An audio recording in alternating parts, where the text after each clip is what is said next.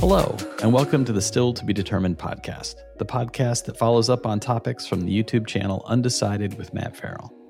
I'm Sean Farrell. I'm a writer, and I'm Matt's older brother. And with me is Matt. Matt will say hello now. Hello now. Yeah. You're welcome, Sean. Yeah. Just a couple of quick reminders about ways you can support the podcast. You can, of course, subscribe. You can listen. You can share it with your friends. You can also go to stilltbd.fm, and you'll find a link there where you can throw some pennies in the jar. Any kind of support, even if it's just listening and sharing, is greatly appreciated. All of it really does help the channel. And before we get into the newest episode, I wanted to share a few thoughts about our most recent episode. The last episode we had was about EV battery recycling.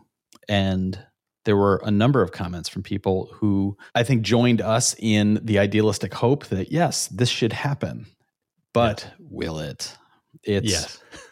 It's sometimes hard to know if there will be enthusiasm, as one of the listeners put it. Rabid Razorback wrote, "Love both channels. I love the enthusiasm for battery recycling. However, I question whether it will work. Companies and governments have enough issues with paper, plastic, and glass because it has to be, quote, economical.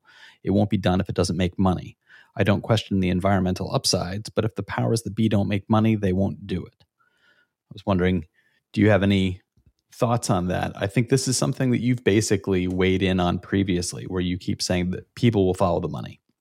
Yeah, no, it's a sad reality of the world. Money makes the world go round. It's if companies can find a way to profit over one choice over another, that's where everything's going to go. Right. So whether you're using government incentives to create a structure that makes it profitable for companies, or it happens naturally and organically, it doesn't really matter. So whatever we need to do to get to that point where it becomes objectively the money-making scheme to go to recycling, that's what's going to make it succeed. Right. Yeah. And I think it's one of those cases where we can be reminded that we can sharpen our idealism with pragmatism. Yeah. And you mentioned things like government programs. Sometimes public pressure and government action can be the beginning of a turning point. Mm-hmm. And I think you've mentioned a number of different programs on your channel. We've discussed them in different episodes where good action is taking place entirely because somebody is looking to make a profit, where there are new technologies that are beginning to build up steam, so to speak. I mean, obviously, steam is a part of some of these industries that we're talking about. Yes. Pun not intended. There are cases where this really is driven by the profit motive. And there are times where somebody might turn away from something saying like, oh, there's no way for us to make money on that. But there are growing numbers of times where people are saying like, oh, here's a profit motive. And the byproduct is actually a positive one. So yeah, I think it's good to remember that can happen. So a combination of public pressure, governmental action, capitalist activity on the other end, and hopefully things can move in the right direction. Yeah. I also wanted to share a comment from our British correspondent, Roger Starkey. Good old Roger. Roger writes, recycling, an example. I happened to purchase a new coffee machine last month from a well-known nationwide UK electrical retailer. Inside the box was a small, so less recycling, piece of paper urging me to, quote, recycle your old product, then proclaiming, quote, you've bought a new product, so it's likely you've upgraded or replaced a damaged unit. Did you know you can return any electrical item you no longer want to us free of charge, and we will recycle it regardless of whether you purchase the item from us? Close quote. So awesome. And so cool. I read that comment, and I swear I stood there for a moment with my mouth kind of hanging open, thinking, like, this is the kind of corporate responsibility, and you know that the corporate responsibility did not originate with the corporation. You know that the corporation Correct. Wasn't like, let's make sure that we get those old products and keep them out of the garbage bins. This was a governmental program that requires this level of action. And one of the byproducts of it that I think is being missed on this side of the Atlantic is it makes the corporations look good. Yeah, very. You open up that new TV and there's a note from Sony saying, hey, if you bring this back to the retailer, we'll take care of recycling your old one for you. That makes Sony look good. It makes Mr. Coffee look good. It makes Sanyo or Duracell or whomever. It makes that company look good. And I think that's a missed opportunity here. And when I read Roger's comment, my first thought was the closest version that I have to that in my life is if you have a still working product, you leave it out in the garbage with a note saying still works. Yeah. And you just keep your fingers crossed that somebody will take it. Right. And that's one of those American moments that we take for granted and assume this is how the world works. And that's really ridiculous. I think that Roger's little anecdote is a demonstration of we could do so much better. Yeah. It's also a symbol to me of how the UK and the EU together, they are way ahead of like us here in the US as far as policies, where they're forcing companies to be responsible for the products they put out in the world, which means you have to be responsible for the full life cycle of this product. Right. And so it means they're going to take steps to use materials that are easily recycled. It's going to mean they're going to take steps to create programs to take those things back, all that kind of stuff. So it's like, it's really cool to see something as simple as what a coffee maker, something like that, where this is done, where we have companies like Apple, they're taking the right steps where they provide products that are in basically almost all paper. Like most of their products come in paper products and wrappings and all this kind of stuff that's completely recyclable, which is amazing. But I would love to see inside of those boxes a little note that says, you just got your new iPhone. Have an old iPhone? Make sure you recycle. Go to this website and we'll arrange it. We'll do it for you. Yeah. Right. It's like just another reminder. They do that, but I don't think they're as proactive as something like what Roger brought up. I think it's really, really cool. I hope we see more and more of that in the coming years. Yeah. Very, very,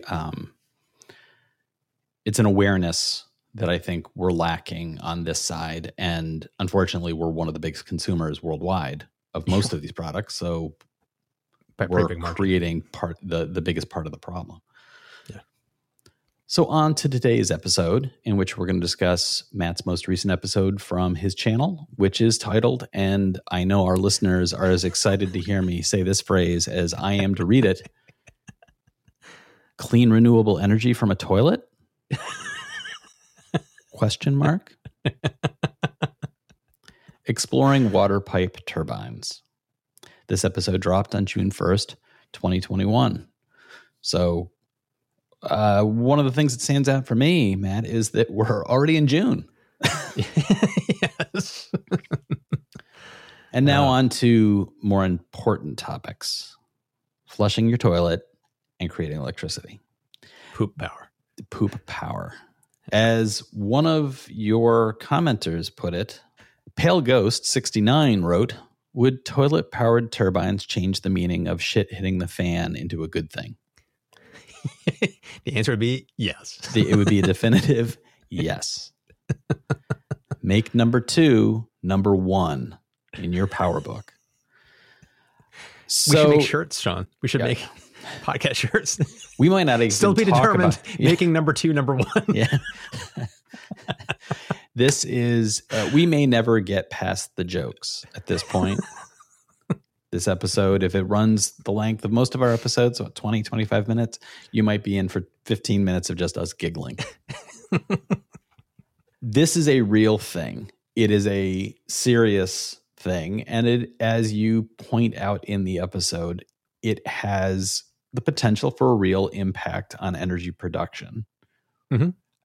You talked about municipal water flow and how we don't think about the fact that when we turn on the tap and it comes out, that somewhere along the line, that same water that it is now dripping out of my faucet and filling my glass at a reasonable pace was hurtling through a pipe. Yeah, at really high pressure. At really high pressure. It was moving at speeds that would make, like, if a person was caught in that current, it would hurt them terribly. as they careened down through the pipe. And you don't really think about that when you're filling your water glass. You don't think about it when you're turning on the shower, flushing the toilet. And as soon as you point it out in your video, immediately the giant light bulb goes on in my head, which is there is so much kinetic energy that is just being created and then released with no thought behind what might happen with it. Yeah. And that really, given the age of water turbines as a means of energy production, is this culturally a massive head slap moment where it feels like well, duh. Like, what have you been doing for all these, literally centuries of people building municipal water systems where water is moving through at these incredible paces and nobody's harnessing it. Yeah. I think and that really seems like a collective facepalm. Yeah. It's like wait, what? Yeah. I do think that is, I looked in the research, I was looking for hints as to like why it wasn't this earlier, and I couldn't find any definitive answers. I think there's a little bit of it when it comes to technology, because these micro turbines, we had to figure out how to do it. So it's not like it could have been done 100 years ago, but it's like, this is not rocket science, the stuff we're talking about here. It's just somebody just had to put some time and effort into figuring out how to do it. And there is a little bit of are you kidding me? Yeah. And part of a broader topic is just how much energy are we wasting across the board? Yeah. It's like I've done videos on Stirling engines, which, take waste heat and can turn it into kinetic energy, which can be used to turn a generator and make electricity. It's like how much heat is being put off in manufacturing processes that we could be capturing and turning into electricity. How much pressure, we create these PRV systems to slow that water down and reduce the pressure so that it doesn't blow our taps off the sinks. Yeah. It's like we created a system to deliberately reduce the pressure, where it's like, well, if we just put that through a turbine, we could still reduce the pressure and capture that wasted energy that we're just throwing away right now. Right. It's like there's like dozens of these little things that we can do sprinkled throughout everything that we do in our daily, civilized lives that we live now, where we could recoup a lot of energy that could then pay itself off. Like, I have solar panels, which generate not power for my neighborhood, but enough for me to kind of feel a difference. Right. And it's like, if a municipal water system can generate enough electricity to offset their energy use, it's like, just think about all the different systems that might be able to recover what they're doing. And more recently, just to throw another thing out, a viewer sent me a news article of a company that has created radiators for your homes and businesses that are essentially computers. And it's part of a cloud computing system, so that you set your time. I want 74 degrees. And when the heat comes on, basically the system starts processing whatever cloud computing stuff needs to be done. So it's the computing that's creating the heat. The heat sink is then radiating the heat into the room. And you want to know how much it costs you as the person with this in your house? Nothing. Because the company charges the person that's doing that needs the computing. Like, a company says, we need X amounts of, teraflops of things to process this information, and they pay a fee for it, and that's paying for your heat. So you get free heat in your home because this is processing that had to be done by a company X anyway, but we're using the heat to heat your home. It's like there's so many of these little because things. People want to find bitcoins, they're heating bingo. Homes in that's bingo. I think I need to lie down. It's insane. Yeah. It's like opening Pandora's box. The more I open this up and look into this, it's like this water system stuff I looked into is just like the tip of the iceberg of the stuff I've been finding as I've been looking into this. It's really cool stuff. Yeah, there's a comment from Frankie Ali who wrote, I could see tall office buildings and apartment buildings hooking the low-flow turbines up to their gray water systems to offset the cost of building operations, especially buildings that want the LEED certification. The LEED certification is one of the certification processes to demonstrate that a building is a green building. It's a measurement of its overall impact, a measure of its carbon footprint, essentially. Yes. And the goal being that office buildings, apartment buildings, large structures in cities get the LEED certification to demonstrate that they are close to, if not at zero.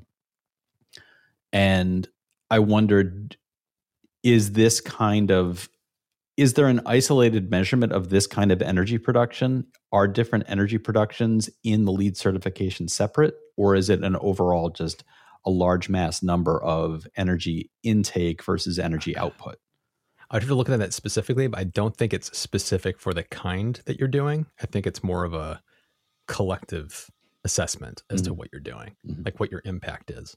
So I don't think it would care if you're doing a combination between solar and this, or just solar, or just this. It's like, it's more of a, well, what's the whole energy production you're getting and how is it offsetting your overall use? Right.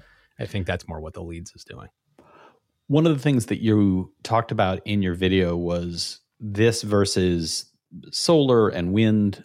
This is a 24-hour, 7 days a week process where there is water flowing through these pipes.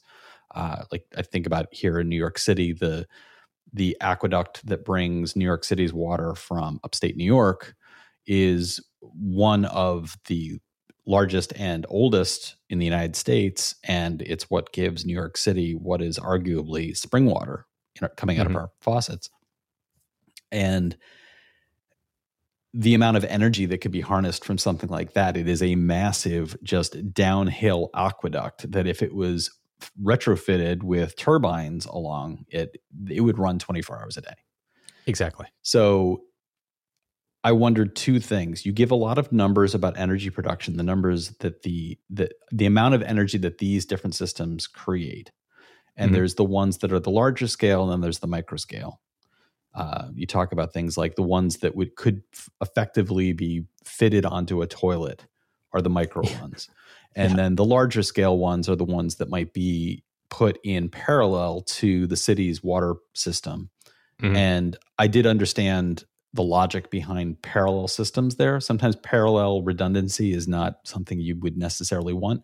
I think for repair and for maintenance, parallel makes a lot of sense. It does.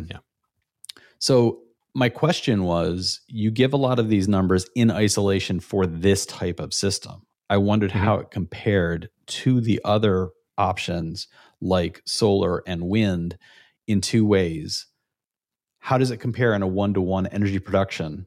And how would it compare as an average of what solar does in a 24-hour cycle? Because energy production at night, it would be non-existent for a solar, or for wind overall. Like, is this a lower level of energy, but it's more consistent? Yes. Or is it closer to matching and being just more consistent overall? It's a lower amount of energy because there's less of it. There's more wind potential. There's more solar potential in different countries and states around the world. Where it's like, you might be talking like, I can't remember what the numbers were for California or New York or Massachusetts, but like if you're talking about like adding 24 megawatts of potential for, let's say, Colorado or whatever the number was, you might be talking about, hundreds of megawatts of potential for wind or solar. So it's like, it's a smaller overall amount that you can get, but it is 24 hours consistent. You'd be able to pretty much count on that energy day in and day out, no matter what it's doing outside. So there's kind of pros and cons. There's not like one system is going to be better than another system. It's more of a, I always say this again and again, it's like, it's a mix of what you're doing. It's like, you'd still want to be building out solar because it's actually probably going to be slightly cheaper than this. But like I pointed out in the video, it's like, based on the costs, one of the places that did this found a cost of 4 cents per kilowatt hour, which is really cheap. It's like, that is very competitive to other forms of energy. In fact, it's better than a lot.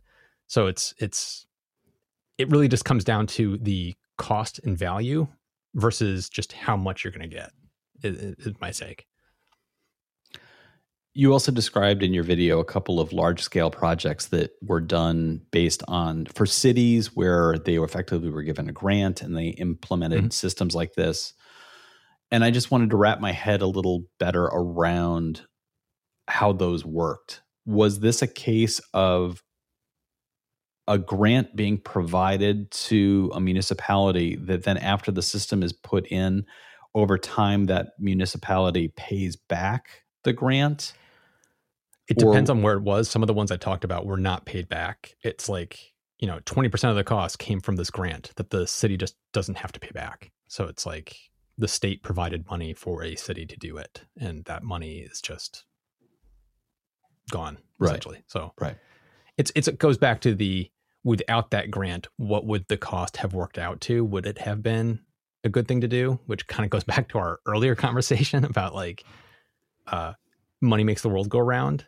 It's like sometimes you have to put your thumb on the scale a little bit to give new technologies like this a chance to start. And then you can start to lift your thumb off the scale as things become more widely adopted and production starts to drop in cost, which means it's cheaper to implement it on its own. Right. It's like we've seen that with solar. Solar is almost at the point right now where you could take your thumb off the scale and it's going to be just fine because it's going to be the cheapest without incentives. So it's like this clearly still probably needs somebody's thumb on the scale just a little bit because without those grants, it may not have been as lucrative otherwise. And of course, the initial investment from the grant makers, whether it's government or charitable organizations or even just wealthy individuals, you're getting a case study out of funding it that one time. So was it Greensboro that was the one of the locations? Like they then become the site where people will be flown in from around the country and around the world to go in and say, like, this is how it works. This is how much money they're saving. It makes sense for Toledo, Cincinnati, Minnesota, like anywhere could recreate this same sort of system. Exactly. And there's also a bigger picture point of view that a lot of cities and states have to take that as we don't think about, but like there's the overall burden on the grid that we're seeing as we're electrifying everything. We're ramping up how much electricity we need dramatically. And so it's like utilities and states and countries have to get ahead of that. Right. And so even though the numbers may be tight in some cases to make it a case for this, it's like you want to try to cut back your energy use wherever you can. And it's like putting a system like this in makes the water system self-sufficient. So now that burden is now off the grid, which gives you more headroom for everybody else on the grid. So it's like there's reasons why you'd want to do this beyond just pure how many dollars are we going to get out of this? It's like even if it's break even, it might make sense. So it depends. And one of the things we talked about previously in other episodes is how geography dictates so much of what can be done. Certain parts of the country, solar is going to be more efficient than in other parts, or wind power is going to work in some areas better than in others. This really seems like one that could, across the board, be implanted into any city, anywhere in the country, anywhere in the world. There is water flowing through pipes.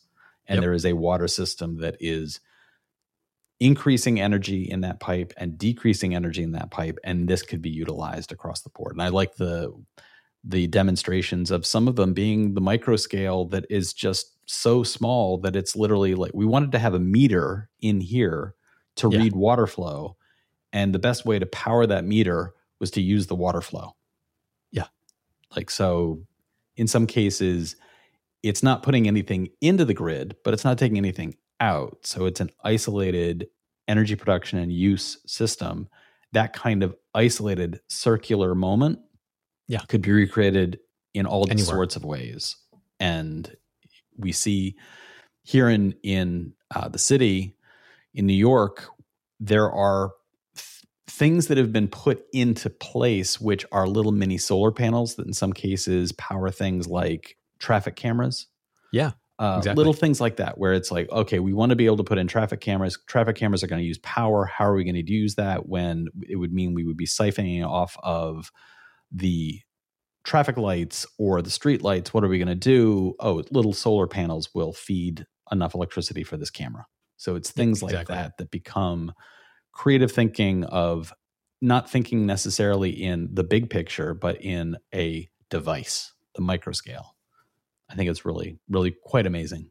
Yeah. Driving down the Mass Pike here in Massachusetts, it's like you see these emergency call boxes every once in a while down the highway, and they all have little solar panels on the top of them. It's like the beauty of that is it's probably a cell phone with a solar panel, which means they didn't have to do any expensive wiring to it. You just put the pole with the solar panel and this wireless phone, and you're good to go. I've seen that for the the caution displays as well. There will be a caution display trailer with the traffic warnings, and then atop it, you see the solar panel. So it's clearly this thing is just driving around the back of the truck. They're dropping it off. They don't have to plug it in. They don't have to worry about batteries. They don't have to do anything. It's powering itself during the day. Yep. So my last question to you is, we've talked about all these different means of energy production, large scale, small scale. If you were putting together a new home for yourself, how many of these would you try to utilize? What ones would you say, like, okay, there's a list of like 5 possible ones. I'd want to go for these 3, or I'd go for all 5. Like, what would your thinking be around that? It would depend on where you live or you're planning on building. But it's like my first thing would always be solar, because that works pretty much everywhere. I don't care where you're living. You can usually make a case for that. Depending where you are, like if you're in the center of the United States, where the wind is like crazy down to the center of the country, it's like you could look into micro turbines for your home as well. That would be something that'd be on my list. Where I live, it wouldn't make sense, because I would have to build it so high on a pole and all that kind of stuff to make it even work. It's like it wouldn't make sense for me. But it would be solar, then wind, and then maybe looking into capturing the gray water and the rainwater off of your roof and seeing if there's something that you can do with that, because they make little turbines that you can put in your downspouts. So you're not going to get a ton of energy from that if you don't get a lot of rain, but it's like, even if you get enough to charge up a little battery pack, it's like, why not? It's like, if the economics make sense. But yeah, it would just be solar and wind mainly. Mm-hmm. So our listeners should let us know what they think. What would they put into their dream house? Would you be looking at gray water systems for energy production? Would your toilet, in fact, have a USB plug so you could charge your phone while you sat there? Let us know what you think. But please don't get too graphic. You can find the contact information for us in the podcast description. You can reach out to us there. If you're on YouTube, you're looking at our smiling faces right now, and you will see the comments directly below the video. Wherever you're listening or watching, please do subscribe. And don't forget, we have a way to directly support the podcast. You can visit stilltbd.fm. You'll see the support the podcast link there. And we have a jar set up. You can throw a quarter into it. Whatever kind of support you're able to give, we greatly appreciate.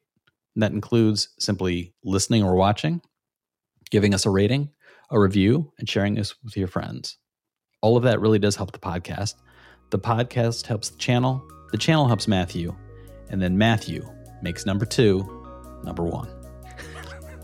Thanks so much for listening, everybody. We'll talk to you.